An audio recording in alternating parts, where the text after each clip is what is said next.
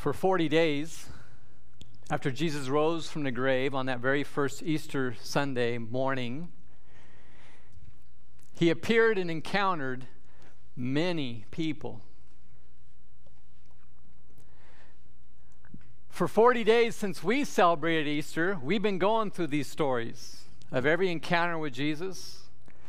And we've looked at how these encounters with Jesus during those 40 days changed their lives, and we show that they still mean a lot to us today, that they're still changing our lives. All good things must come to an end as we go through this Encountering Jesus series, and today we're going to talk about the very last encounter with Jesus after he rose from the grave. But before we get to that last encounter, I think there's something that sets it up really well if we go back to actually the very first encounter. So before we talk about the last encounter, let's go to the first encounter. The first encounter was early on Easter morning when Jesus rose from the grave. The first encounter, the first person to meet Jesus was Mary Magdalene. Mary Magdalene was the first witness. The first witness. Mary Magdalene, a period of time just before this moment, had met Jesus and had 7 demons removed from her, and it gave her a whole new life. And she followed Jesus faithfully. As a matter of fact, Mary Magdalene is referenced more than most of the apostles in the New Testament scripture.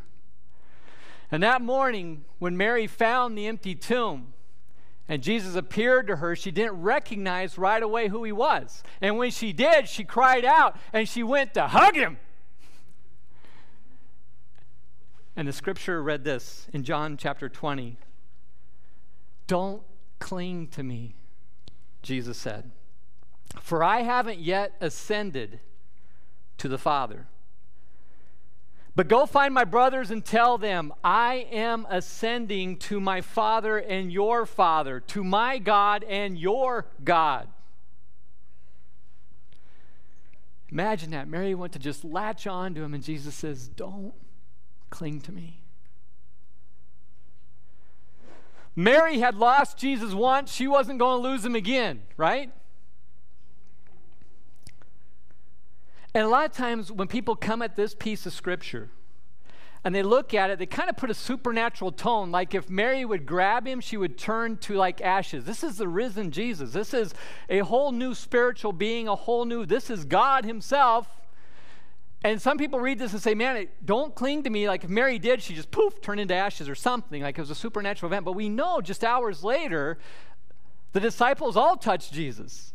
He showed them the wounds. So let me give you a different angle on this, maybe a fresh angle.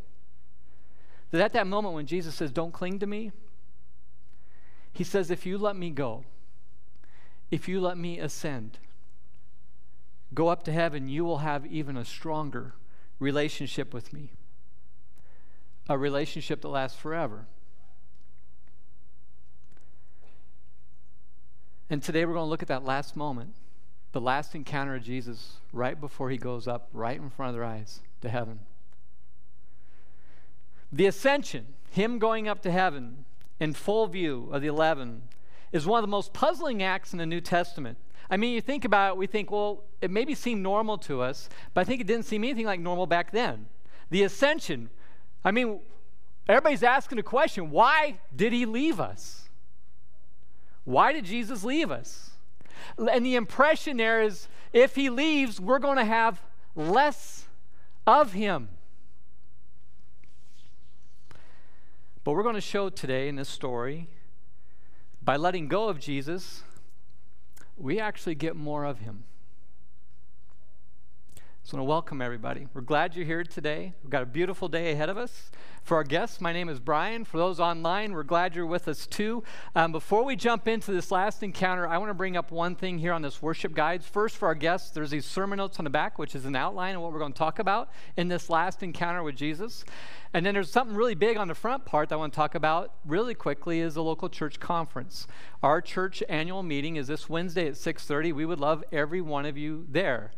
We will have, I think, ice cream, but we celebrate what God's done, and God's done a lot in this church in the last year. We're looking at what God's doing next. There's some business there as we look at setting our budget and electing our leadership positions, but we would love to have all you there so you can know the heart of our church.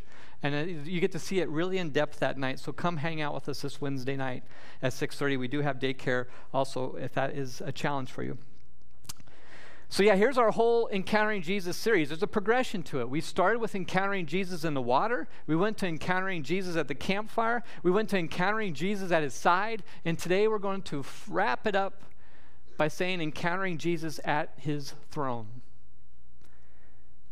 So I want you to turn with me to the book of Acts. The Acts, or it might be the Acts of the Apostles in your Bible. It's just past the 4 Gospels in the New Testament. We're going to be in chapter 1. If you turn with me there in your Bibles, if you get your app going and join with me, we're right there starting in chapter 1, and we're going to be starting in verse 3. So this section of the Acts of the Apostles summarizes all the encounters with Jesus, starting in verse 3. During the 40 days after he suffered and died, Jesus appeared to the apostles from time to time.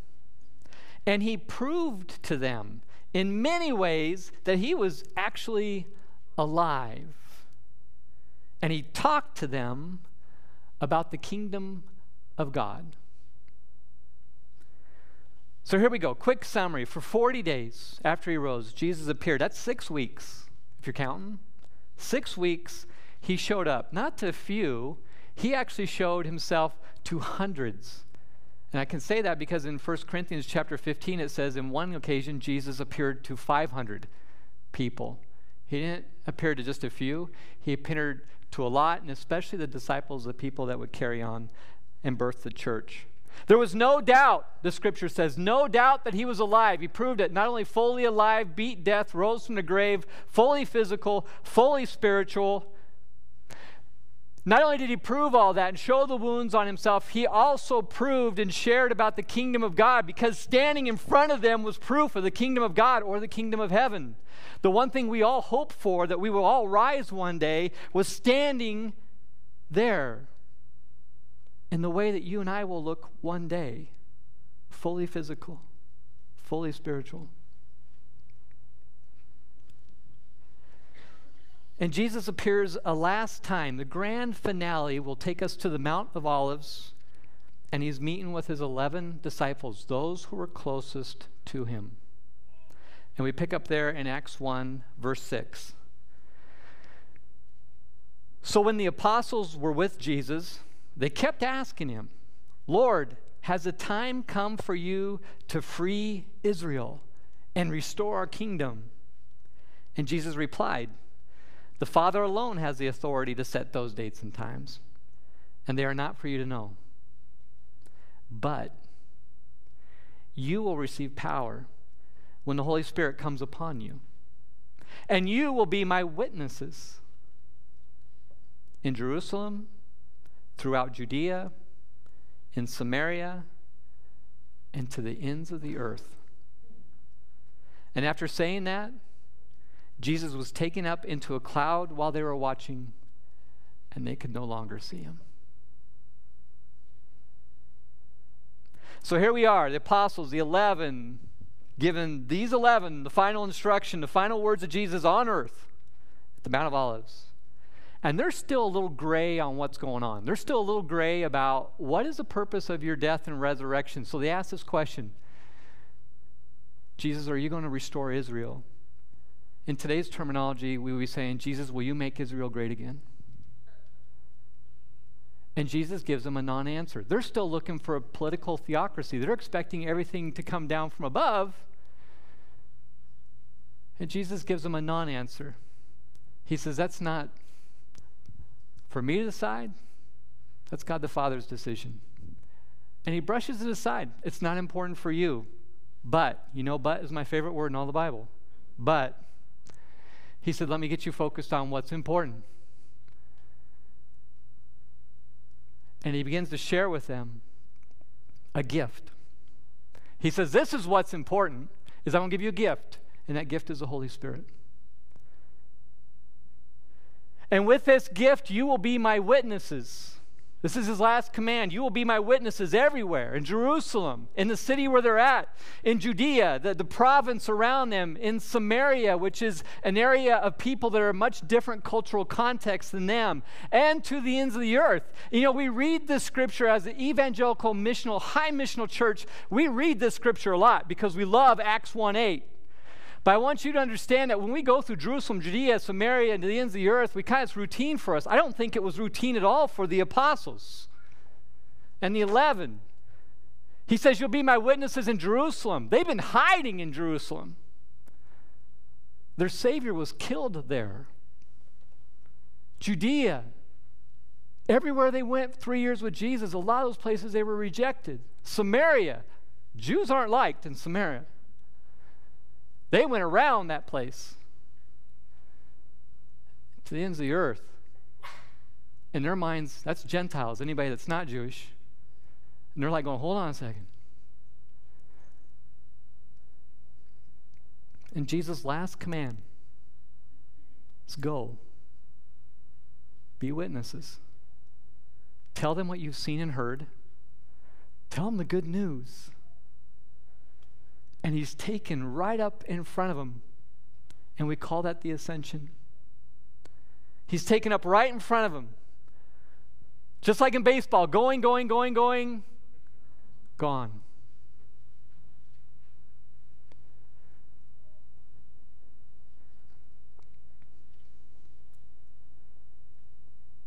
And we read this scripture all the time, and we talk about it from a missional sense. Our call to be as a church to be witnesses. But there's something really important in verse 9 that I don't think we can't miss. And that is the ascension is a pretty big deal. This completes his earthly mission. Without it, we're stuck. Let me show you how big the ascension really is when we read verse 9. Your first sermon note together. The ascension of Jesus is not, there's some subpoints here. First one, the ascension of Jesus is not about leaving, but enthroning. We look at it and say he's gone. They're like, no, it's where he's going. Is God seats Jesus at his right hand on the throne of heaven. He's given all authority and all power. He's in charge of everything. We get stuck on he left. We should get stuck on he's enthroned. And that's important to us. Second thing, the ascension of Jesus has him seated, but not silent. Amen. Jesus is seated at the right hand of the Father. That is where he's at today. And he may be seated, but he is not silent, and he's not inactive. Jesus every day is our high priest. His act on the cross and his life have three modes of save. He saved us by his death on the cross. He saves us today by interceding between you and I and the Father, and he will save us one day when he comes back. Today, at the right hand of the Father, is when I mess up. While the cross was important, what was important is he's still standing there between God and I saying, we can fix this. He's very active today. And he has to be there to do this. Third, the ascension of Jesus tells us how he's coming back. And this is what we're really excited about. We pay attention to how he left because one day he's going to come back. He's going to restore heaven here on earth. The dead will rise. Those of us who are still here will be restored just like him. New physical, new spiritual. And he will come the same way he left. On this note, write Revelation 1:7. It's the last book of the Bible. And it describes how he comes back. It says, look, he comes with the clouds of heaven and everyone will see him. That's how he's coming back. Look, he comes down through the clouds and everyone will see him. Now pay attention to this. When he left, only 11 saw him go. When he comes back, everyone on this whole globe. I don't know how it's going to work, but I believe the Bible to be true. Everyone will see him. When he comes back, ladies and gentlemen, nobody's going to miss it.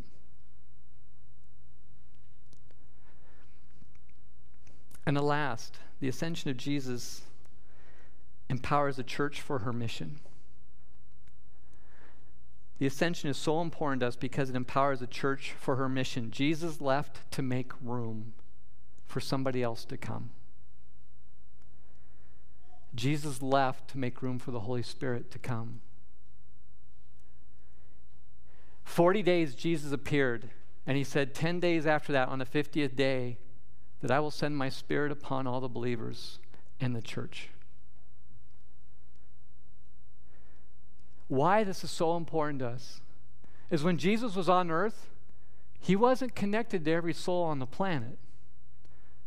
Jesus in his humanness had to limit some of his ability. But the fact that he is ascended, the fact that he is on the throne, and the fact that he sent the Holy Spirit is now Jesus is connected to every single one of us. There's nobody he cannot touch. The Holy Spirit is God's very Spirit inside us that keeps us connected to the Savior.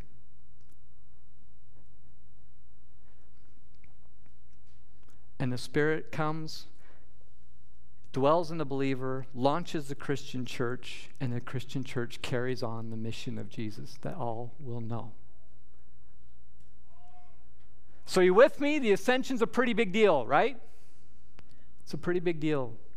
1 Peter 3:22 summarizes this. It says, "Now Christ has gone to heaven. He is seated in a place of honor next to God, and all the angels, and all the authorities, and all the powers accept his authority."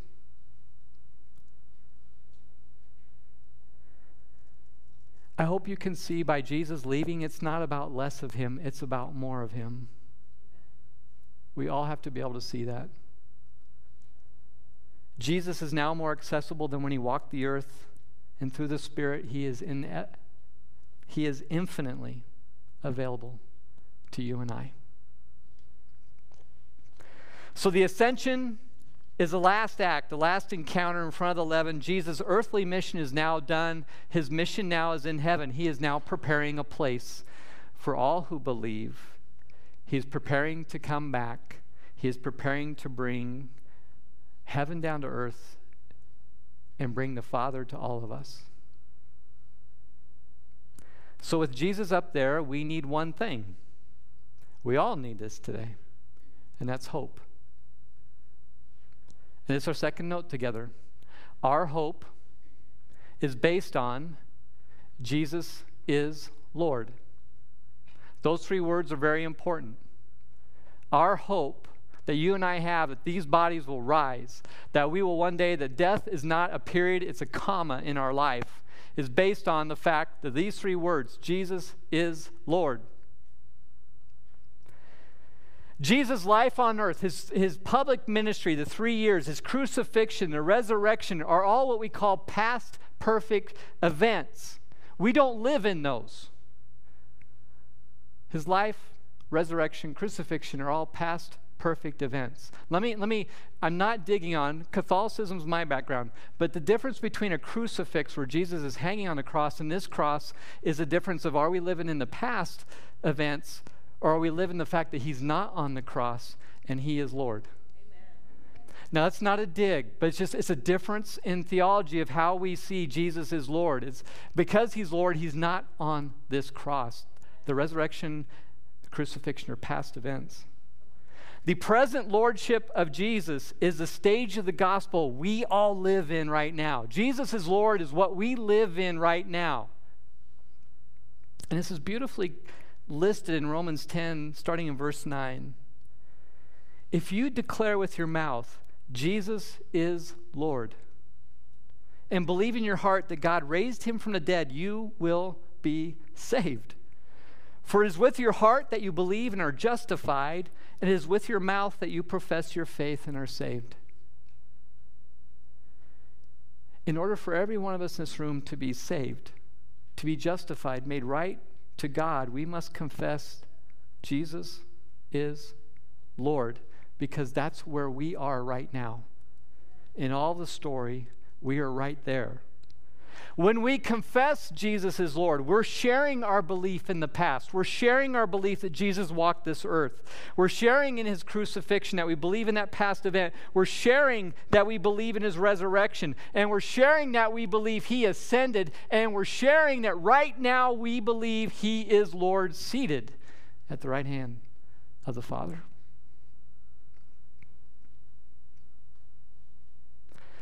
So I really wanted to make sure we understood how important the ascension was. We all hanging with me?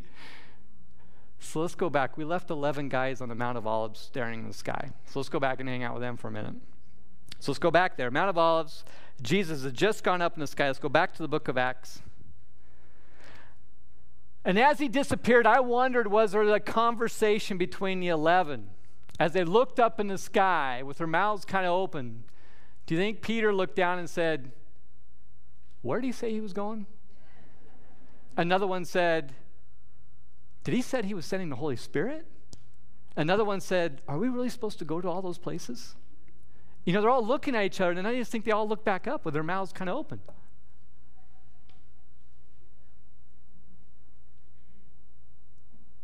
And let's pick that up in verse 10.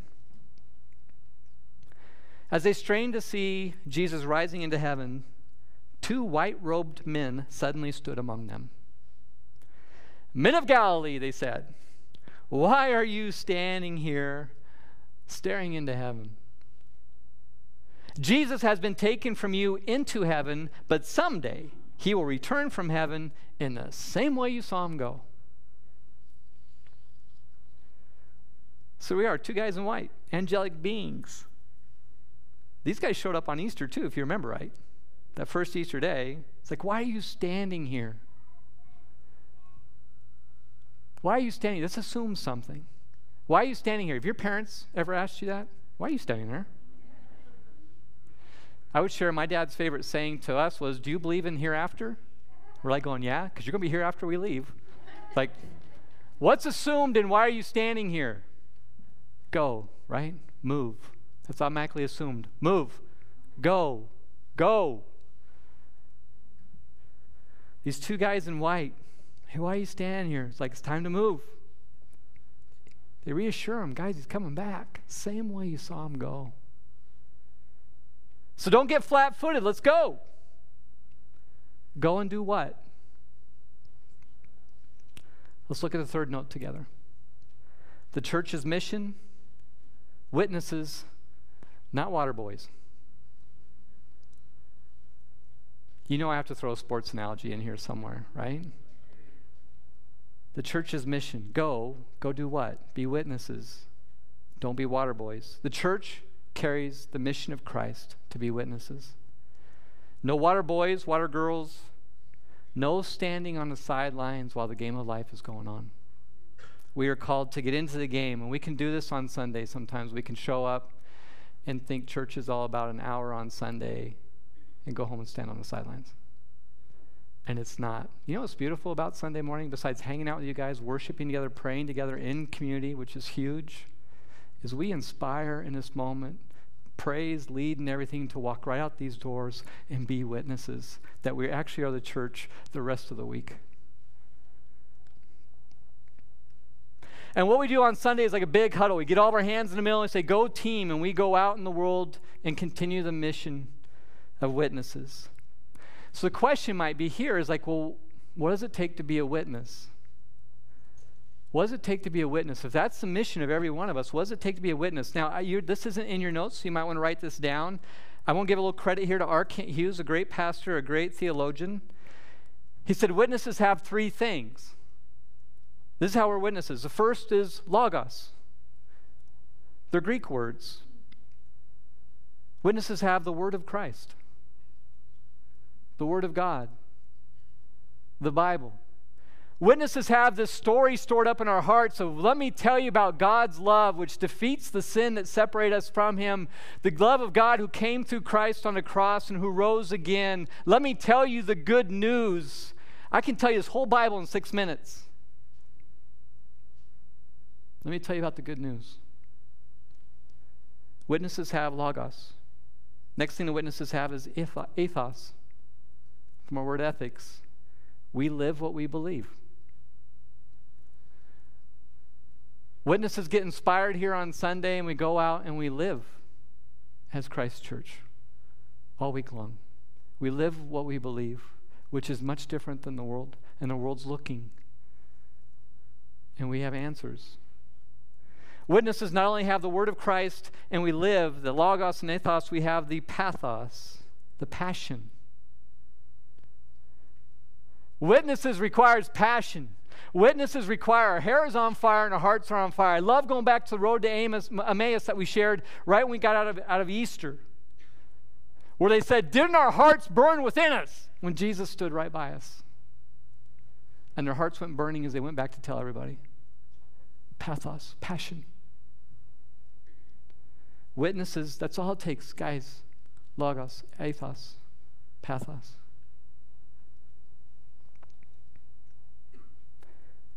Witnesses carry on the mission until Jesus comes back. That is our role. That is our primary mission. Everything we do inside this church, every little small group you go to, every time we praise and worship is to go out and be witnesses. In our church, look at you. You're a good-looking group of witnesses.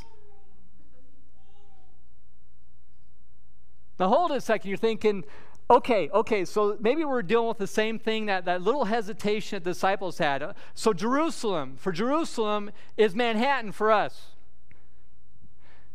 Judea is our province. So we'd say Judea is our state, Kansas. Samaria is people not like us at all. So let's say Lawrence. Forgive me, those who are watching online. That's my guy. People very culturally different than us. KU fans. Anyway, that's fun. Ends of the earth. We have people from our church. They're on the ends of the earth. We have 2 sitting in the back row. They're getting ready to go back to Tanzania. Waiting in a couple weeks. We hope it all goes through. And they're an extension of us. This church knows. Jerusalem, Judea, Samaria, the ends of the earth. We are all witnesses. And I think the last hesitation, if I can hit on the last hesitation any of us might have about can I be a witness, is I want to go back to Acts chapter 1, verse 4, because I skipped this on purpose to come back. Am I sure I can do this? Starting in verse 4. Once, when Jesus was eating with them, this is back when he was appearing to them over those 40 days, he commanded them, do not leave Jerusalem until the Father sends you the gift he promised, as I told you before. John baptized with water, but in a few days you will be baptized with the Holy Spirit. 40 days Jesus was on earth encountering people. 10 days after he left the earth, 50 days from the day he rose was the day of Pentecost, where the Holy Spirit was poured out on the believers, and they birthed the church. That same Spirit is poured out on us for who believes. If you hesitate to think, I do not have the strength, power, or wisdom to be a witness, God's very Spirit is inside you, who will take you through the strength, the power, the boldness, the words to say. You have a supernatural power inside you that will lead you every step of the way. So that's our last sermon note together. We talked about the church's mission, be witnesses, not water boys. This one, the church's power is the Holy Spirit. Every one of us has the Holy Spirit. The Holy Spirit is the very power of God in us. That Holy Spirit will give you the power of Logos. He will help you understand every word you're reading and how to share that word and help somebody else understand it. That same Holy Spirit will share with you the ethos. When I'm not living on Monday like I was on Sunday, there will be a tap on my shoulder reminding me, Brian, the Spirit will convict me, convince me that I live differently because of the gospel of Christ. And the Holy Spirit will give you the pathos. He will light your hair on fire right after he ignites your heart on fire to go out and have the passion to share with others what they so desperately need that we so blessedly have inside of us.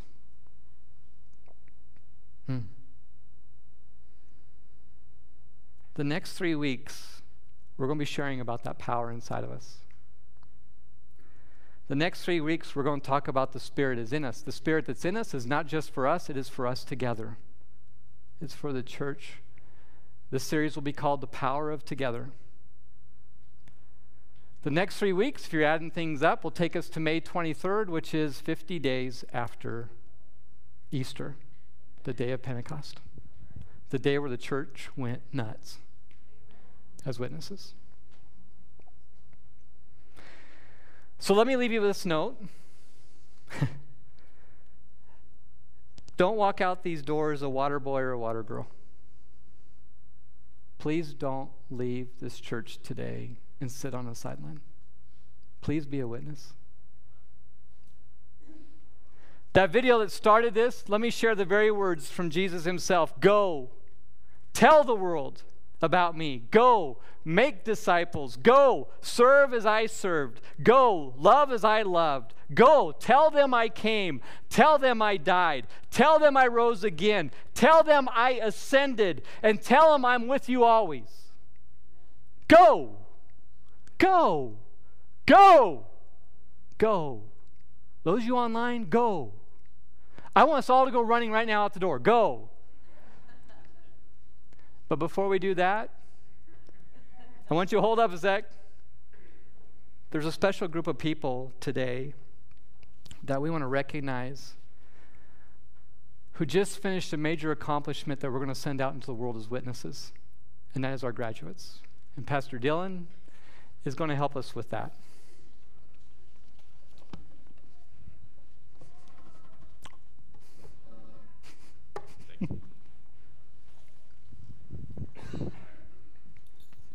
Can you hear me? Cool. Makes you wonder what the disciples were feeling right as he left. Because they have instructions. The instructions are simple, but I know myself, and I can just imagine sitting there wondering, I know that I need to go. I know where I need to go. But waiting for that first step of how do I get there? And that, I think, is the blessing of the Holy Spirit. Because it's amazing how he empowers all of us, universally, everybody. He's poured out on us all. But at the same time, knows us so deeply and so personally that he can whisper in our ear what that first step looks like for each one of us. And maybe it's different for each one of us. And in that, too, there's a blessing that we can look back on all that God has already done in us and through us. The disciples sitting there knowing that there is a next step waiting on them, but being able to look at their whole journey that they had been with Jesus up until this moment and being able to celebrate that and glean from that what they had been taught and use that to step forward into what he has for them. And that's why I think that we have such a tremendous blessing and opportunity to celebrate the graduates, is because they have learned a lot from where they've been. And there's a lot of excitement in where they're going. So if graduates, would you guys please come up and join me on stage if you've graduated college, high school, kindergarten. We would love to celebrate with you guys.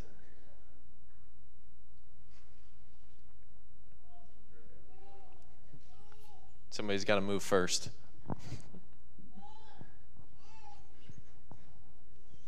I'm going to do my best to stay out of the way. I want to see you guys, not me. So if you guys would, I'm going to hand you the mic and then just go down the line. If you would just tell us who you are, what you've just completed, and where you're headed next. My name's Alec Fear. I'm graduating from Kansas State University with a Bachelor's of Science in Wildlife and Outdoor Enterprise Management, and I'm going to be a hunting guide is the plan. So.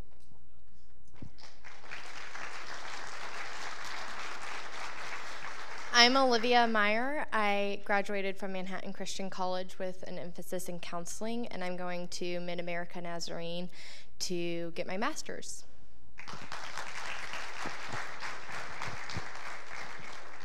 My name's Tim Corbett. I graduated from Kansas State University with a Master of Arts in Education, in teaching, and an emphasis in elementary education. And I'm looking to get a job as a fourth through sixth grade teacher. My name is Haley Kolb. I'm doing my associates from Manhattan Christian College. Not sure what it's in exactly, but I'm going online with Grand Canyon University to finish my bachelor's in marketing and advertisement. Awesome. Thank you, guys. If you would sit put, stay put, sit still, one of those, for just a second, we would love an opportunity to pray over you guys and lift you up. And with that, this is our offering as a church. Some of you guys are very familiar faces to me, and I know that there's others that know you well, and it's been such a blessing to walk with you guys. Olivia's my wife. She's familiar.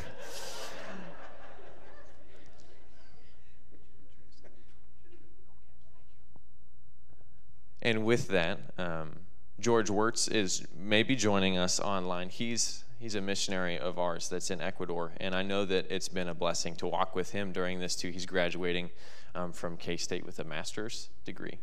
And so, clap for George.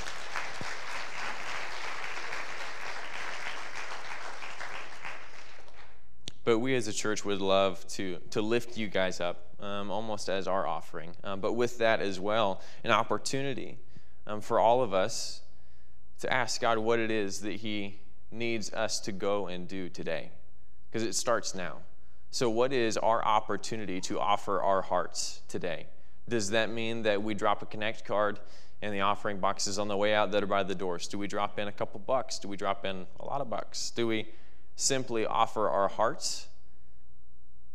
Do we pray 3 times this week for a name that we heard today, that we know God is going to do so much through? What is God asking of you? Be bold enough to say yes to whatever it is. Would you guys pray with me? God, we thank you so much for the ways that you encounter us,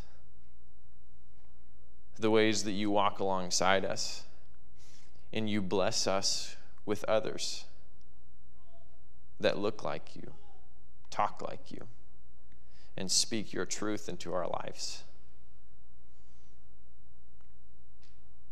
God, I just pray for the graduates in this moment. Lord, rest your hand on them. Give them a confidence in where you're guiding them and an excitement for what that next step is. Because, God, you are going with them. We are so excited, all of us, to go, but we are encouraged knowing that we never have to go alone. Because, God, you are always present with us. So go with us. Show us what that next step is. And remind us of the beautiful plan that you have for each one of us. Because, God, I know that oftentimes we can find ourselves wanting to be that person on the sideline instead of in the game because we're not convinced that we are who you need. So, God, remind us with confidence that you have beautifully designed us and made us, crafted us, and molded us to be exactly who you need us to be. God, we're the only one that can do that for you. Don't let us miss it.